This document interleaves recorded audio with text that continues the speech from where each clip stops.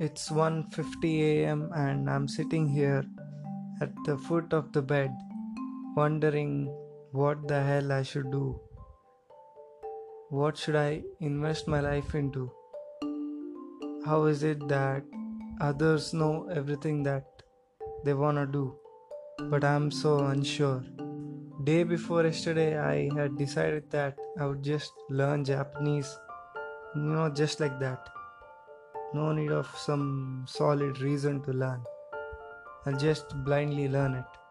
But I've been getting doubts about that, whether I should do it or not. Because I'm guessing it's that I know how difficult it's going to be to learn it. Because there's like so much kanji letters to learn, like 6,000, 10,000 of them.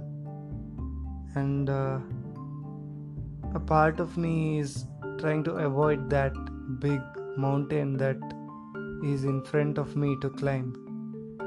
But if that's the case, then I won't achieve anything in life, right? If I just turn around, when I look at the huge mountain that I have to scale in front of me,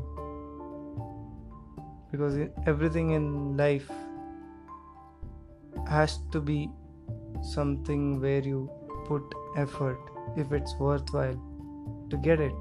Meanwhile, I'm also putting into practice the inner engineering tools that I had learned, which help in increasing my awareness. And increase in awareness should bring in clarity.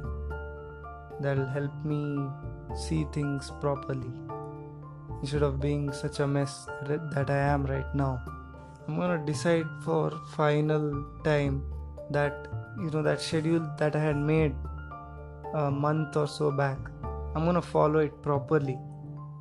I've been giving excuses in my mind, such as what if these things are not the ones that I should be doing now or that I want to do now. Coming up with reasons as to why I shouldn't follow the schedule. And the other excuse was that I can't follow it. That past experience shows that I was never able to follow a schedule. So now the mind is saying, no, I can't do this because this, I can't do this. I'm not gonna listen to that stupid mind.